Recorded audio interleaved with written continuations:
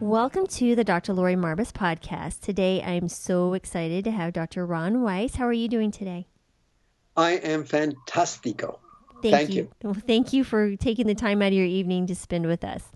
You're welcome. Dr. Weiss is a board-certified internal medicine doctor. He's the executive director of Ethos Health in New Jersey, and which is a really cool place to see. And can you tell us a little bit about Ethos Health? Yes.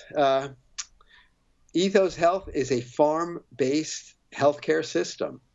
I believe we are probably the first primary care practice based on a farm. And we connect human health to the natural world. We are not a medical care system like the general American healthcare system is.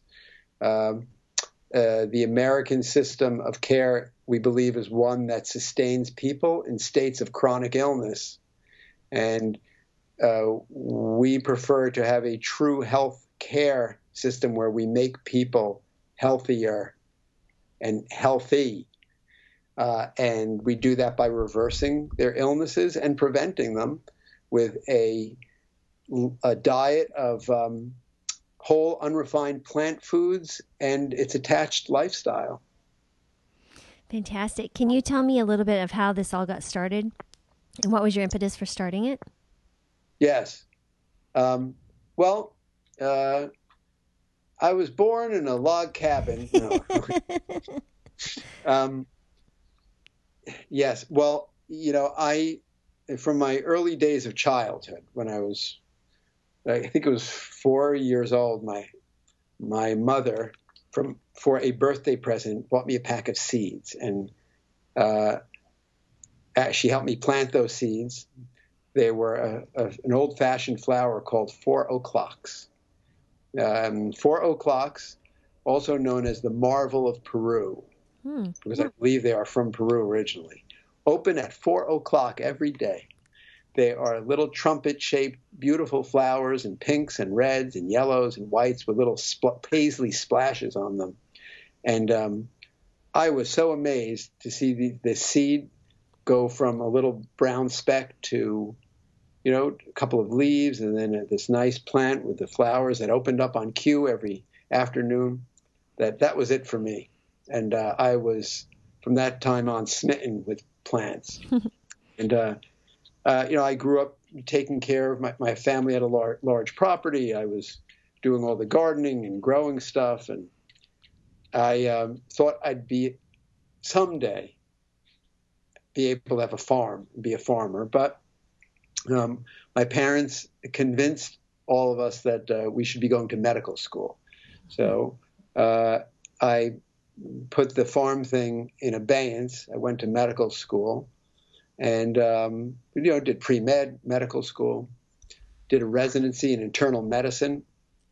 And as I was after I finished my residency and was just practicing, my father was diagnosed with end-stage metastatic pancreatic cancer. We took him to the best cancer hospital in the world, and he was told he had 1 to 3 months to live. Offered conventional chemo, which had no ability to help, and he decided to go home and do nothing and prepare for death. I moved back home to live with him, and it was tough. It was very difficult for all of the family, and I felt extremely impotent, because I was this newly minted doctor who, new young doctors can do everything, can't they? And here my own father was dying, and there was absolutely nothing I could do to help him. So I walked to the public library in town because there was nothing in my medical books I knew that could help him. And I started going through the shelves on alternative medical practices. At that time, it was the early 90s, and I think it was 1992. Alternative practices in healthcare were starting to catch on.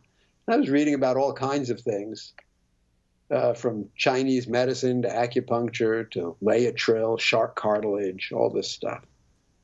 And I finally got to a book that was a book of testimonials on people who'd been on a macrobiotic diet. And there were some, which is a diet in its strictest form of whole, unrefined plant foods. And there were testimonials of people who had done very well. There was actually one person in there who had cured pancreatic cancer in an advanced stage by eating like this.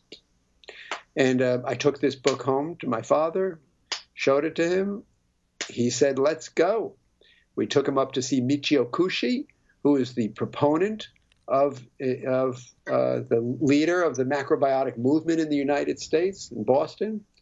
And he set him on a very strict course, basically consisting of seaweed, brown rice, some root vegetables like parsnips, no potatoes, no nightshade vegetables, a lot of dark cruciferous leafy greens, kale and collards and all that stuff, legumes, and no fruits, a few grains like brown rice, but not many. And that was about it.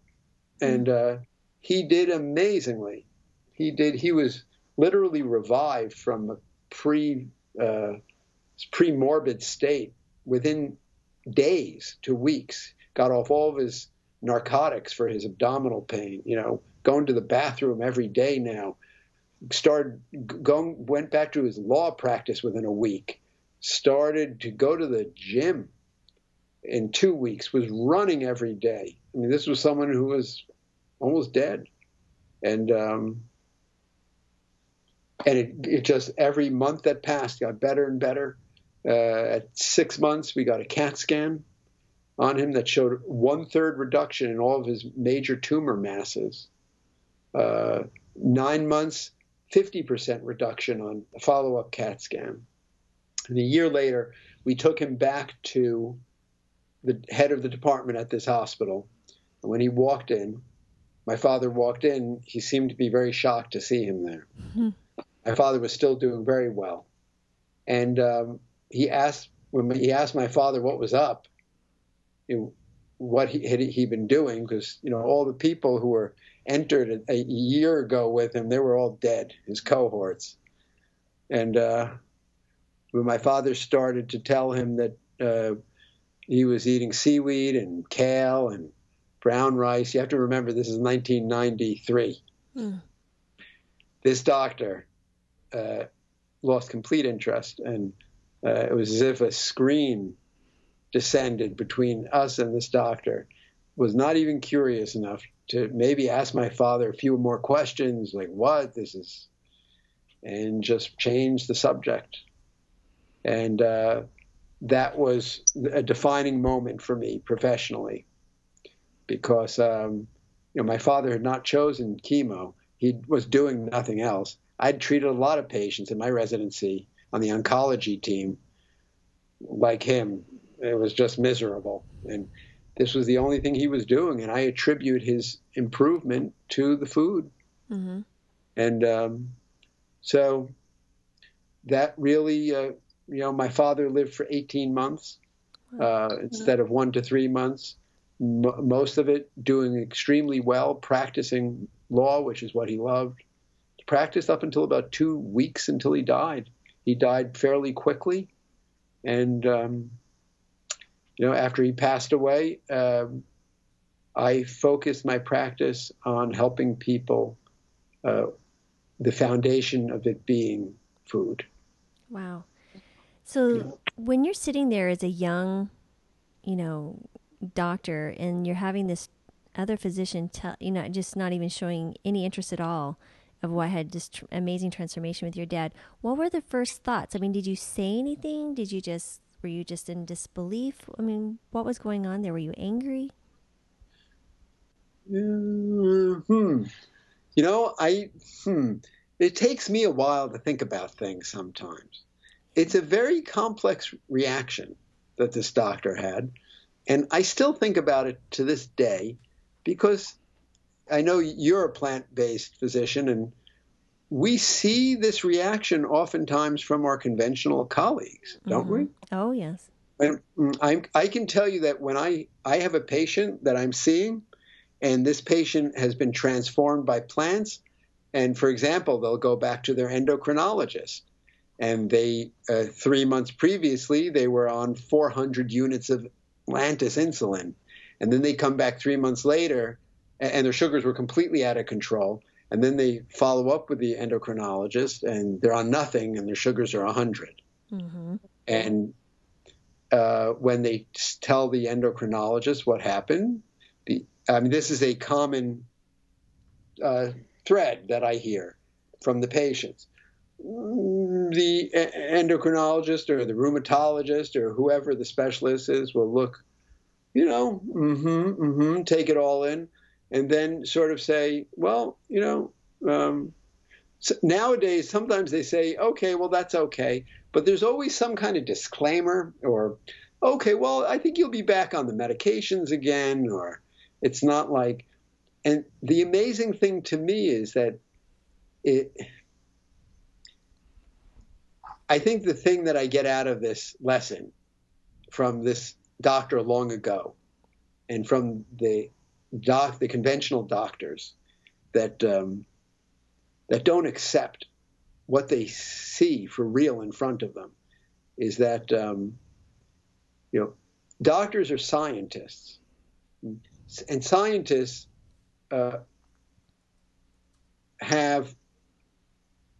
should have observational skills.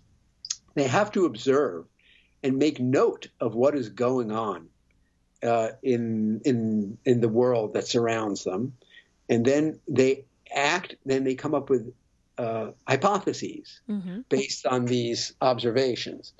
And it's so odd to me that you can see someone, obviously tumors are shrinking away, insulin is gone, and the patient's sugars are normal. However, they will observe this but not process it so that they can think about what's going on and then transfer that information in a professional way into their own practice so that they can help perhaps the next person who is dying of pancreatic cancer or the next patient who is on 300 units of insulin. It doesn't ever get there. And that's disappointing to me. Yeah. Because I, in my own practice, if someone comes in and tells me something and it's remarkable, I make note of it. Mm-hmm. As long as it seems to be valid, because that's a pearl to me. This is the way, humanity has built its fund of knowledge about treatments, and for over thousands and thousands of years, it was by trial and error. Right. And I just don't understand how this information is discarded. I feel the exact same way. And, I've actually, since I last spoke to you, I don't recall if this had happened at that time. I actually had a local specialist call the office where I'm at here in Boca. And the first words out of her mouth were, "I'm going to report you to the state medical board." I said, "Really?" I said, "First of all, I don't know who you are, and you don't know who I am." And I was very calm. And apparently a patient that I had never even seen, she had just heard about us, had spoken to us briefly at a lunch and learn type thing, and went back to her specialist and said, "I'm going to get better with this plant-based diet." And this physician called up and was irate at the idea that we could even suggest such a thing.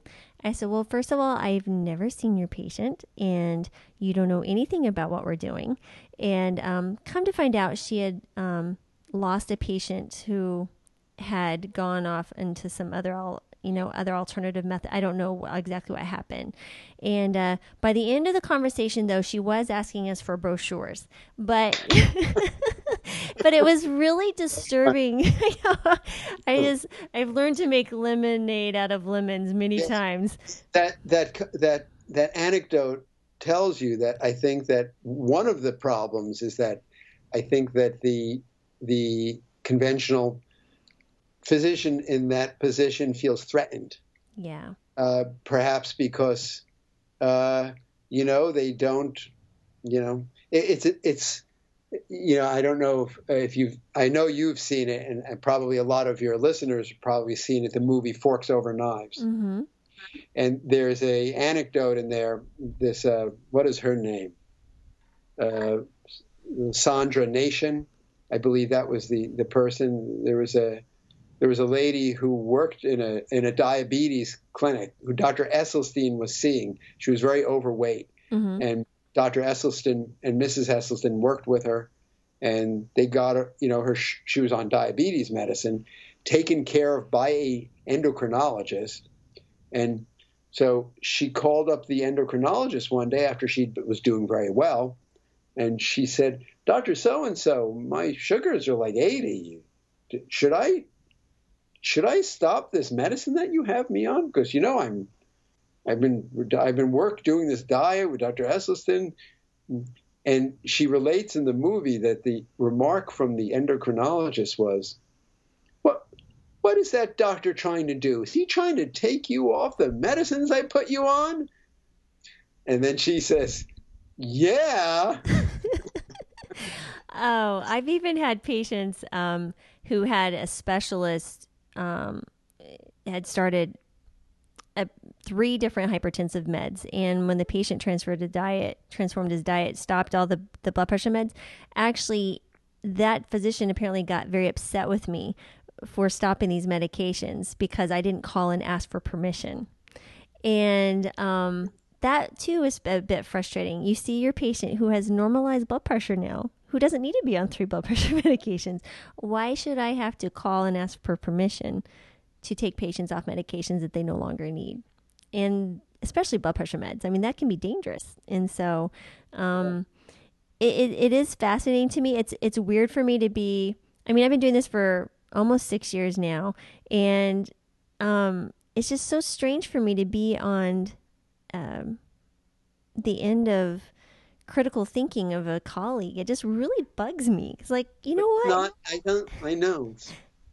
It's an emotional. It has nothing to do with science, evidence, or what's good for the patient. No. I think there's also a territorialism where this is my patient, and who is this interloper who's coming and actually undone the things that I was doing with this patient, and you didn't ask my permission.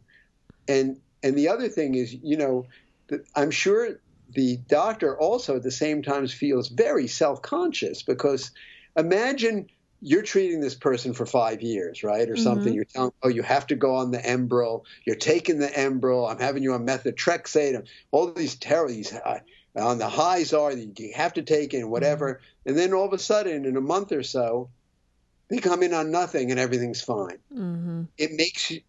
It would make me feel very self-conscious, and I guess what I don't understand is because when I really switched my diet, it was a patient who had told me that meat and dairy upset her stomach, and I said stop eating meat and dairy, and she came back in 30 days, and her daughter went on the diet with her, and her daughter was on 2 attention deficit disorder meds, pulled herself off of them within 30 days. She was 16.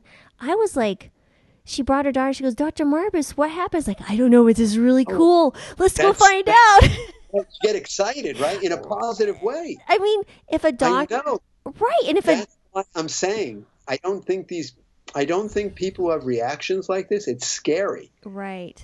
I don't think they should be doctors. They don't serve their patients well.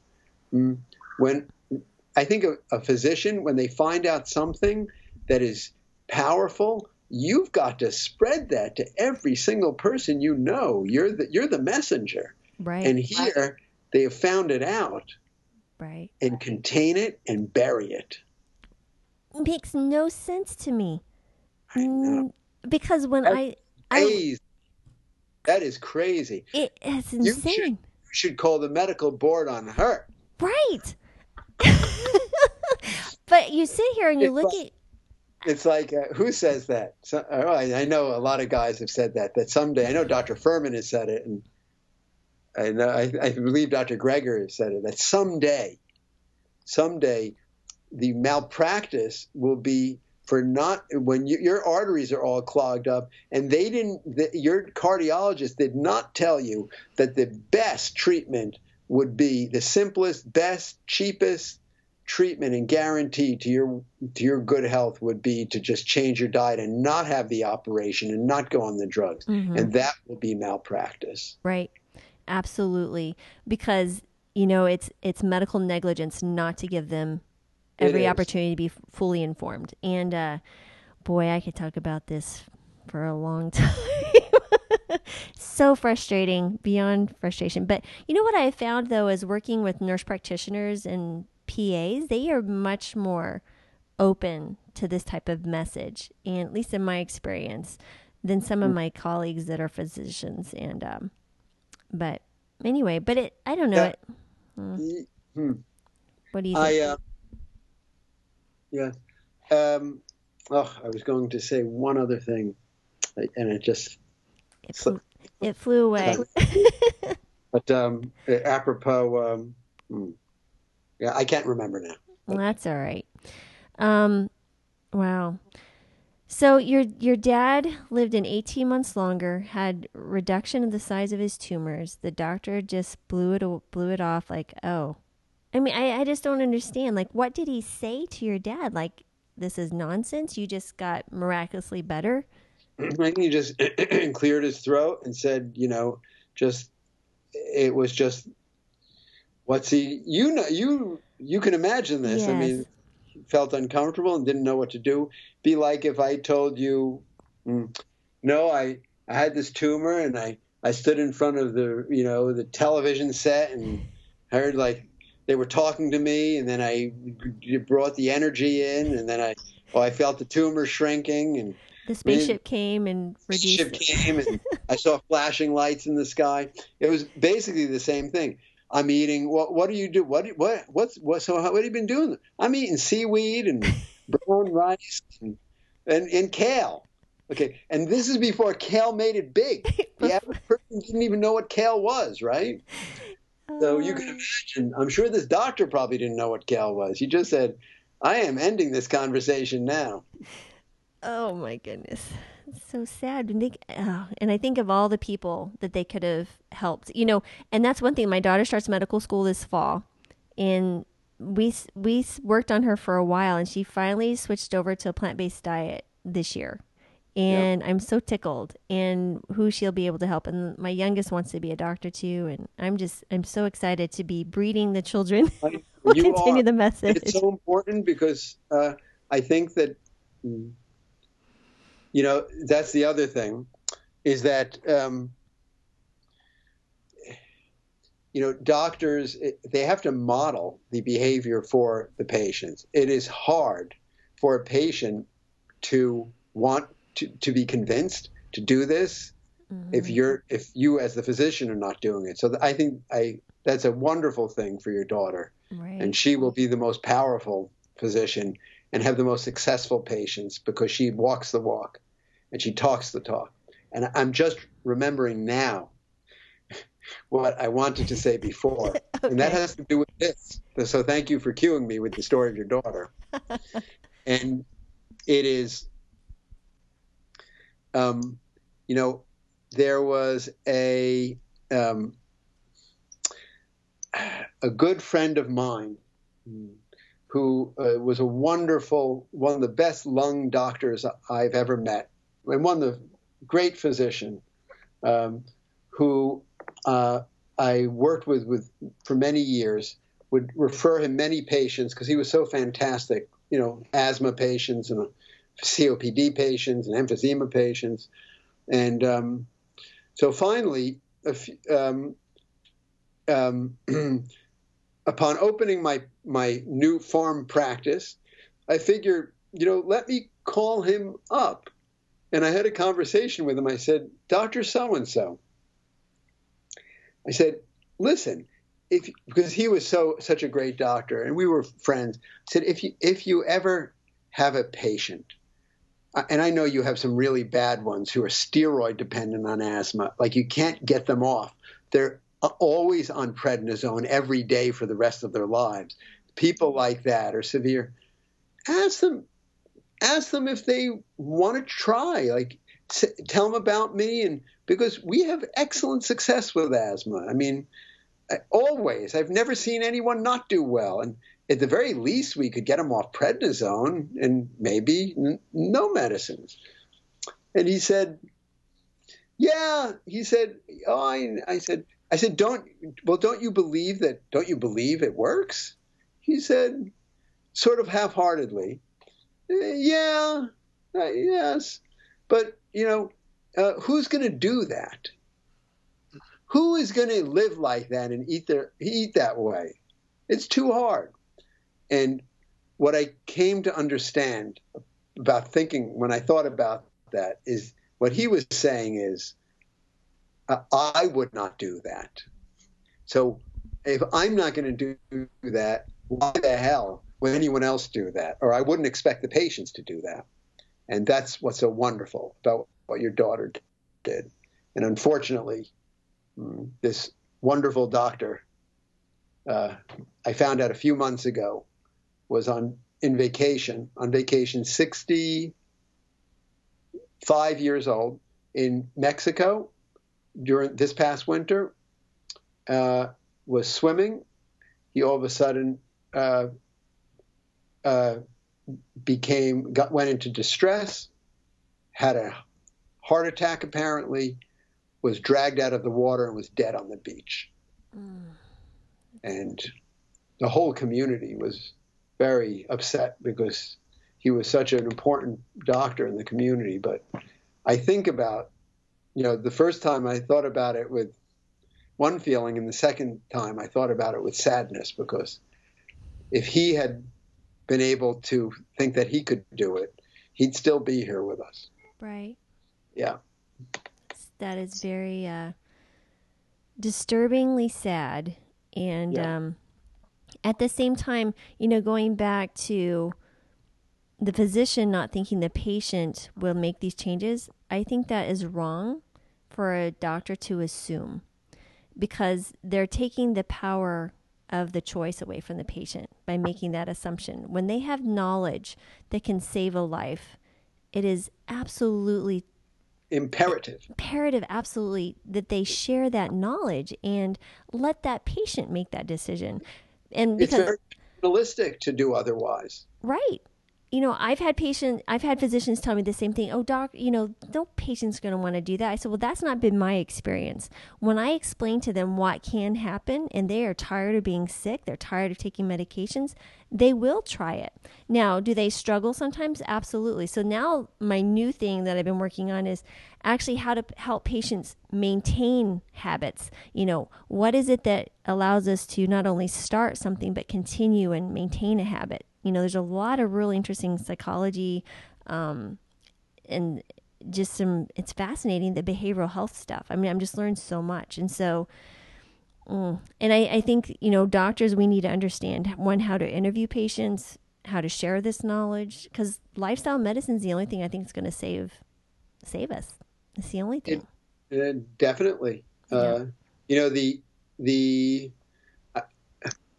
For years, when I first started going on the speaking circuit and talking, I had my first talk that I made a few years ago was, I incorporated some statistics regarding the almost $3 trillion that we spend every year on medical care. Mm-hmm. They call it health care in this country. And so I was retooling my talk, and I looked up at the CDC website. As of August 2016, it's now $3.2 trillion. Oh my goodness. And the CDC also estimates that 86% of that $3.2 trillion is due to chronic illness medical costs. Wow. And there is just no way that we can ever overcome any of our problems, insurance problems, access problems. We don't have enough money in this country or this world to take care and keep developing new $10,000 cholesterol drugs and $500,000, right? $500,000 chemo agents. There's not enough money to pay for all this stuff. So it is lifestyle that will get us there. Yeah. And at the core of the lifestyle is, of course, the plant. The green plant. So going back a little bit to your love of farming. So I know when we've spoken before, you spoke about soil and taking actually care of the earth in that sense. Can you give us a little bit of information about that? Maybe what the listener would find helpful when they think about when they're buying food, what they should be looking for, or just the thought about conventional versus organic farming, different things like that? Yes. Well, that's an enormous subject. Well, pick what you like and go with it. Yeah, let me see if I could pare it down a little bit instead of droning on for hours and hours. Well, I wanted to give you something to talk about. So the first thing I like to, the two statements I like to consider is there's two ways to look at what we are eating in terms of how it is produced. And it matters how something is grown. I mean, that is intuitive to me. I think it's probably intuitive when people take the time to think about it, just like it matters the way a child is raised. I mean, if he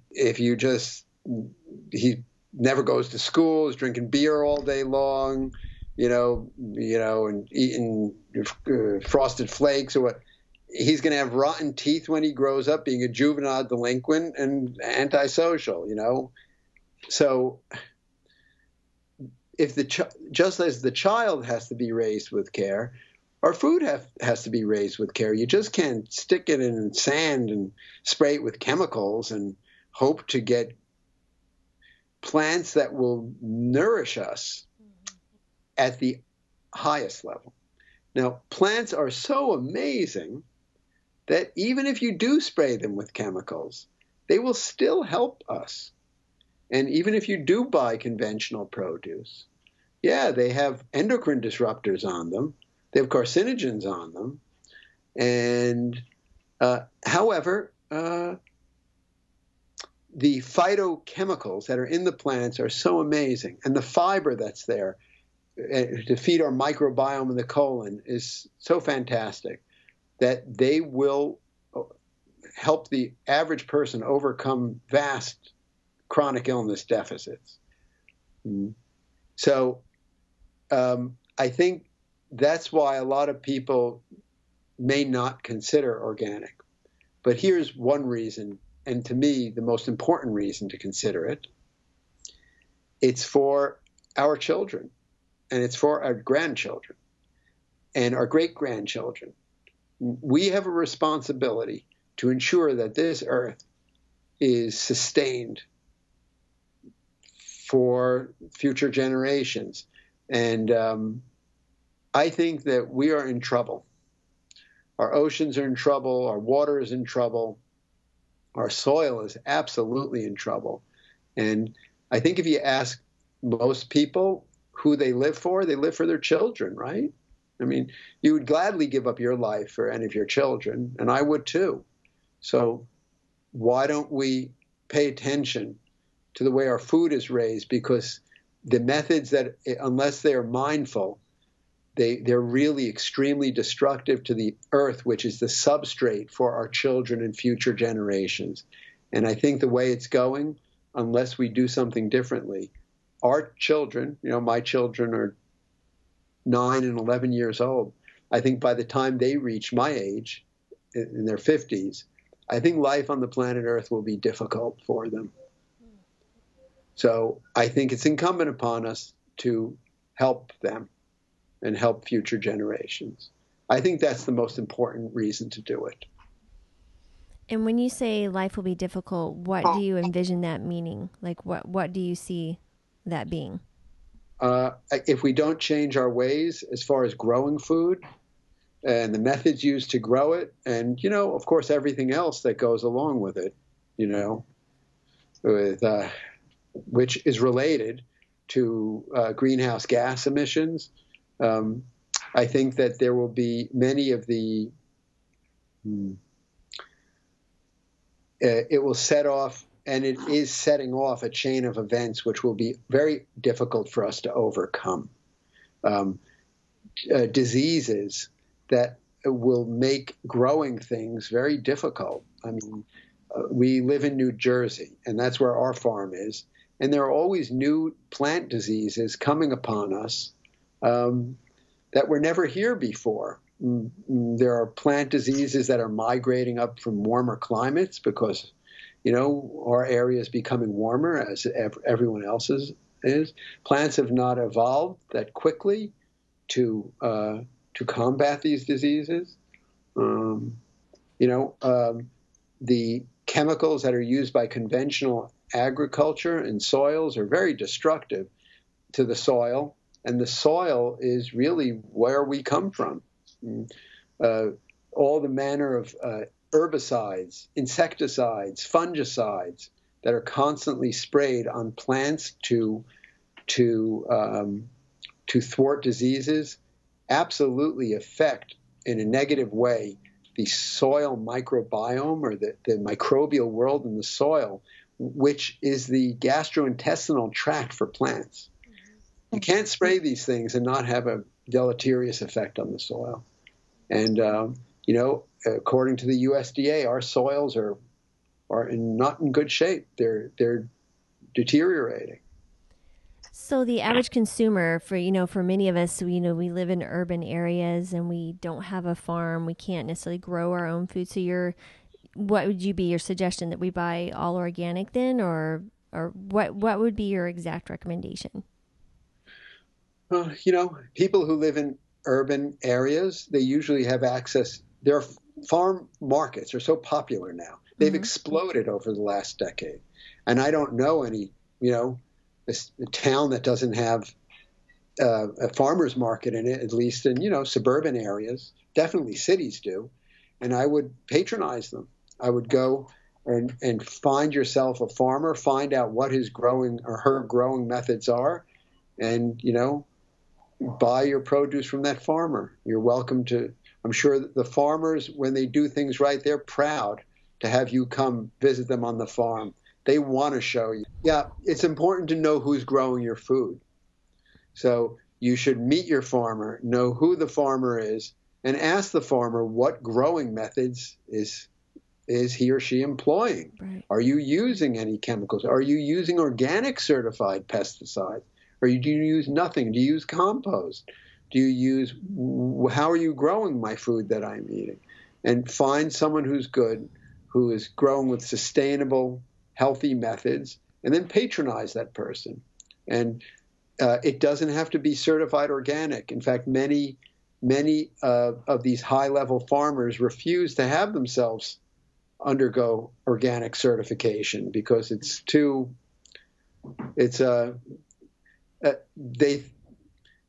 tell you the truth, a lot of their methods are beyond organic certification requirements. However, the next best thing would be to buy certified organic USDA produce in the store. And that's certainly in even conventional supermarkets these days, Shop and Stop or ShopRites or what have you.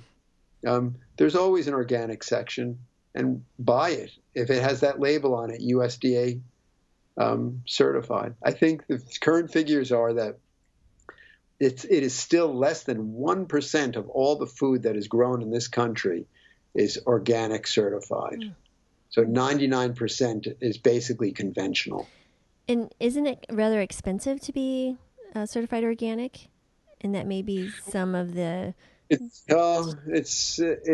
expensive, including keeping constant logs of temperatures and compost and when things are going on, and all inputs into the fields have to be cataloged, and you have to keep receipts. it's a lot of work. Okay. Okay. Wow. Wow. So, But yeah, it's the only measure of assurance or procedure that at least the general public have. If you don't know your farmer personally, when you see that USDA label, that green label saying organic, it is some assurance that there are some procedures being followed that are being regulated. So I think it's reasonable. and when they see the organic sticker, it has a number 9 in front of it, meaning it's organic when you go to shop at a regular grocery store. Excuse me. So when at the Ethos Health, you guys have a farm and you grow produce. Who gets to benefit from that produce? Anyone. The public can come. We have people who've driven 3 hours to get to us because they like the story and they like the website and say, we just had to taste this. I don't know. I don't think they can be driving every week 3 hours, but anyone can come. We have a farm market. It's called the Doctor's Farm Market, and we sell our produce that we grow there, and it's really nice. It's nice stuff. And now someone can have you as their primary care doctor there, right? Yeah. And yes. You have different levels of care. And can you explain how that works? Yes. So, I am a primary doctor, and so, it's a funny thing. The interesting thing about primary care is the average person who comes in looking for a primary care doctor doesn't have usually a specific thing like a knee pain, I'm going to the orthopedist, or I have palpitations or chest pain, I'm going to the cardiologist. They have, life. So it's more of a broad-based approach has to be taken, sort of like a 50,000-foot forest view, not going through the forest looking at any particular tree. And so because of that, there's a wide range of needs that any particular patient or a group of patients may have. So we have different ways of, offering patients our services in the practice. What I usually do is I have them come for an initial visit. And the initial visit takes about an hour. And then I catalog everything and, structure it for them. And then I give them some homework to do. And it depends. I would say about 50% of all of our patients are already plant-based when they come, but they are not meeting their goals. And about 50% have no idea of what I'm doing there. So it depends what the needs of the patient are, depends what they're looking for, but it could be anywhere from I'll say, do you know what like kale is? What? No, I don't. And then I'll give them a little simple homework to do, maybe a little reading to do about plant foods, and then I'll ask them to come back and see me and follow up. Maybe I'll give them a prescription to get some blood tests. If it's a person who is more immersed in the plant-based world, or if it is even a person who does not know a lot, but they are in a position to embrace sudden change, and they are looking for that, and they don't exactly know everything what I'm doing, but they want it. Those kinds of people we will engage more rigorously with programs. And they can be nutritional counseling programs. They can be educational programs. They can be a combination of both. They can be some fitness programs, or they can be the top level program, which is called a Year of Mindful Living, where everything is mindful about what they do. And it includes all of our visits and educational classes and cooking classes and support sessions and trips and all kinds of things. So we have a range of offerings, and it depends on who the patient is and what their desires are as to what they end up getting. So you're basically meeting the patient where they are at, and then helping them along the They way are. to health, Hmm. regardless of where they're at. Yes, Cool. yes, yes. So, and you see, now do you see, what are your ages of individuals that you see? If you are a human being, we will see you, I love it. uh, of uh, any I age,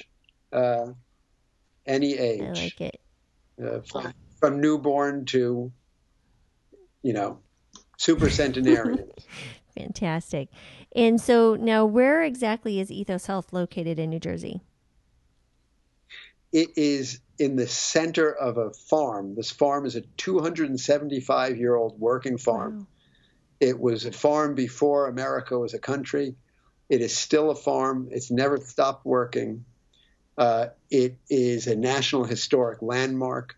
It is about 1 hour west of Manhattan in northern New Jersey. And it is surrounded, it's in a valley, a green valley, which has been completely preserved. There are 42 preserved farms permanently in our town alone. And it's a very nice agricultural That setting. is really cool. Wow. And so, and what year did you open? We opened October 3rd of Okay. 2014. So you're going on your third anniversary in October. Yes, this October will be Very 3rd. cool. And I guess, so when you have someone first come in and they're completely clueless as to what you do, I don't know how they could not know they're going to a farm to see. There must be some hint of something. What is, Well, they don't fall in. There's a reason yeah, why they're there. They've either read an article, they saw it on the internet, so they know where yeah. they're going. And I think a lot of them are coming because they just are not getting they're not getting traction. They're frustrated with what they're doing, and no one else can help them. So they're just looking for something different. If they don't know what plants are about, they say, "Wow, this seems like it's very different. I'm going to go there to see if my problem can be Cool. helped." So if you have someone who's completely oblivious, what's the first uh, words that you speak to someone? Because I know what I do. I tell a story of how this happened. Do you share your story of your dad, or do you share the story of how they could get better, other patients? I mean, what is that? What is the hook that you're using to bring someone into the fold that's more, kind of help them move into that willingness to change? Well, I specifically I frame it in terms of their problems. So if the person is obese, or if the person has diabetes, or I mean, there's some reason the person's Mm-hmm. coming to me. If the person has glaucoma, if the person has psoriasis, if the person has high cholesterol, I sort of craft the visit around. We always ask the question. First of all, everyone has to fill out an intake form before they get there.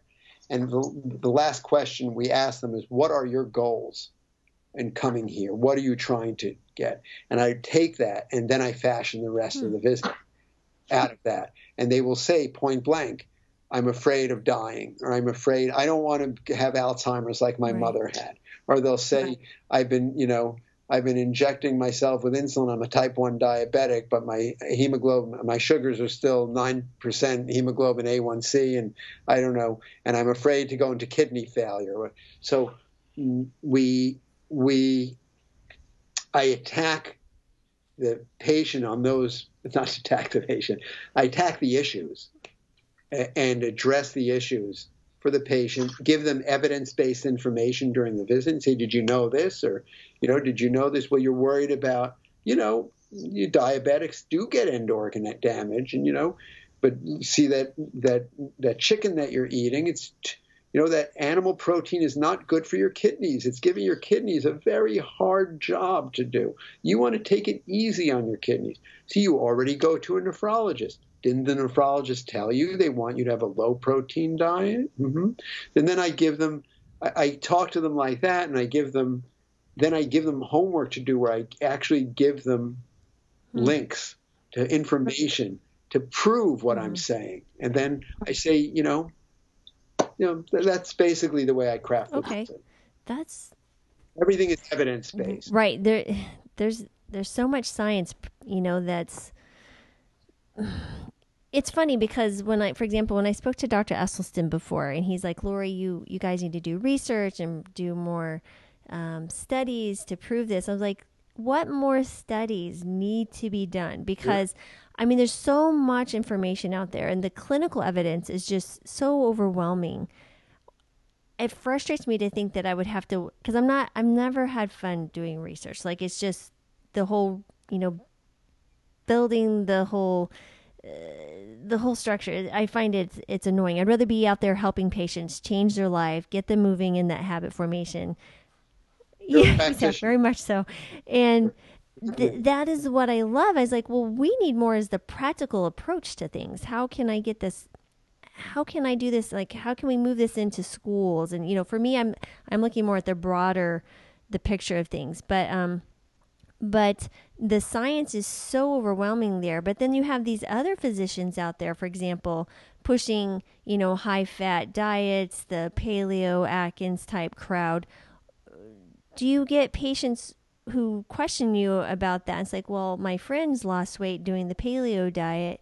How can this help me more than that? What do you say to that how do you poo-poo those type of comments and suggestions? You know what? I think not the patients that come to the practice on the farm. I think they're selected. They're pre-selected. Yeah. So, even though they're pre-selected, there are, of course, the number one question that the patients will ask you, right, where am I going to get my protein from? So that basically is a indirect reference to, if I don't eat animal foods, how am I going to live? Because there's a prejudice towards, needing to do that. And I noticed that it is still, in a conventional setting, when I practice in a conventional office, everyone says that. By the time they get to the farm office, less people say that. But,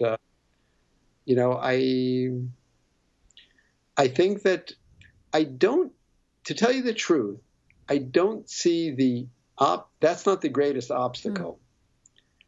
I think the greatest obstacle is not to let people know that it is the truth and that the plants work and that eating the animals are not good. Because to tell you the truth, the majority of patients who we educate, who do not choose, at least immediately or soon, to go on plant-based diet, when you question them, they'll say, okay, I get it. You're right. But they just can't, they don't want to. They don't, I can't tell you how many people I've driven to see forks over knives. Literally every truck driver, doesn't matter who you are. There's not a patient, ne'er a patient I see every day, even when I'm doing truck driver physicals. It doesn't matter who you are. I always direct them to that movie. And follow up, the majority of them, I'll say, hey, I saw you 2 years ago. I told you, do you remember? Oh, yeah, I did see that. That was an amazing movie. I said, so what'd you think about it? Oh, it was very exciting. So how's your diet? Oh, I didn't do anything about it. And I think it's because of, the pleasure trap. It's not that they don't believe it. It's that they're trapped in their dietary habits. And the will to overcome that is just not great enough. And I think that's why most people stay stuck where they are. And that really worries me is for our kids, because we've done such a incredible job of bringing processed foods into schools, into families. They're stressed out. It's convenience foods. And these kids are going to be hooked on these foods from, I've had little kids that are 2 years old, chowing down on Cheetos, and they come in for their, 2-year-old well visit. And it's disturbing to me what we're doing to our children. I mean, who knows as far as developmentally what we're robbing them of their future. Yeah. A lot. And, courtesy of federal Right. policy. Or, those Cheetos and everything that they're eating is in large part a result of the way our federal government incentivizes farmers to grow the feedstocks for those and the hamburgers and if they incentivize farmers to do other things, and we'd have cheaper vegetables, cheaper whole foods that are healthy, and people would eat them more. Yeah. I mean, how do you stay motivated to change?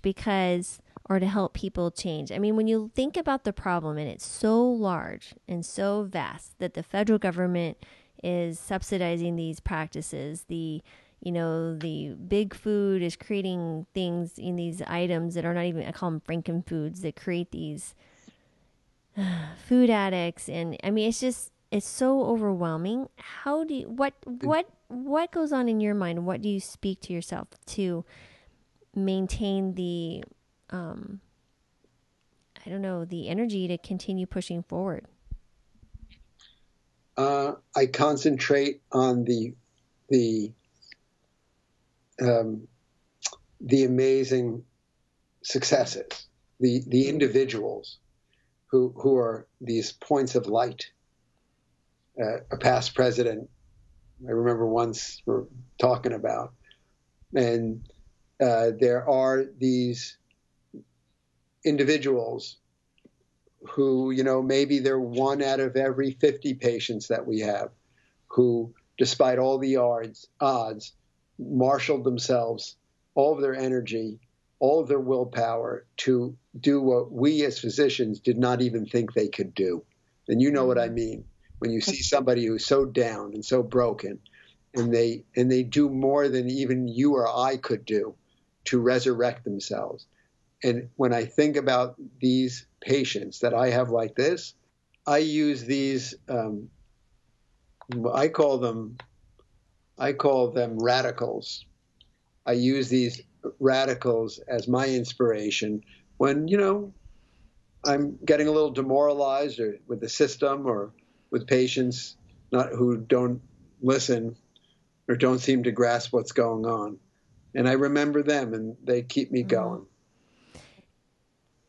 Yeah, and you know what I found is I so enjoy the podcast interviews because it's like my, I'm lucky where I am right now, but my daily work. But it's even more to know that you're not in a silo and that there's other people out there like you and Dr. Geiger and Dr. Furman and Dr. Esselstyn, but, Dr. Osfeld, Dr. Agarwal, all these people that I've met and been able to interview and other patients across the nation, even the world, that we're able to speak to, and that we have this common thread of helping patients with this way of eating and living. So that's always so encouraging.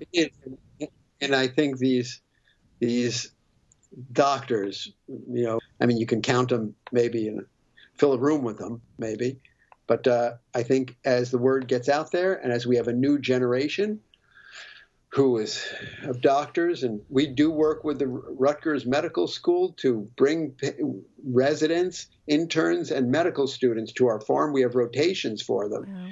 And I think that creating this new generation will create more of these links in the fence, so that I think that, in the next 50 years, by the time you and I start collecting Social Security, I think we'll have a pretty good system going. I sure hope so. It's funny. I'm working with the Lifestyle Medicine Education Collaborative. And are you familiar with them?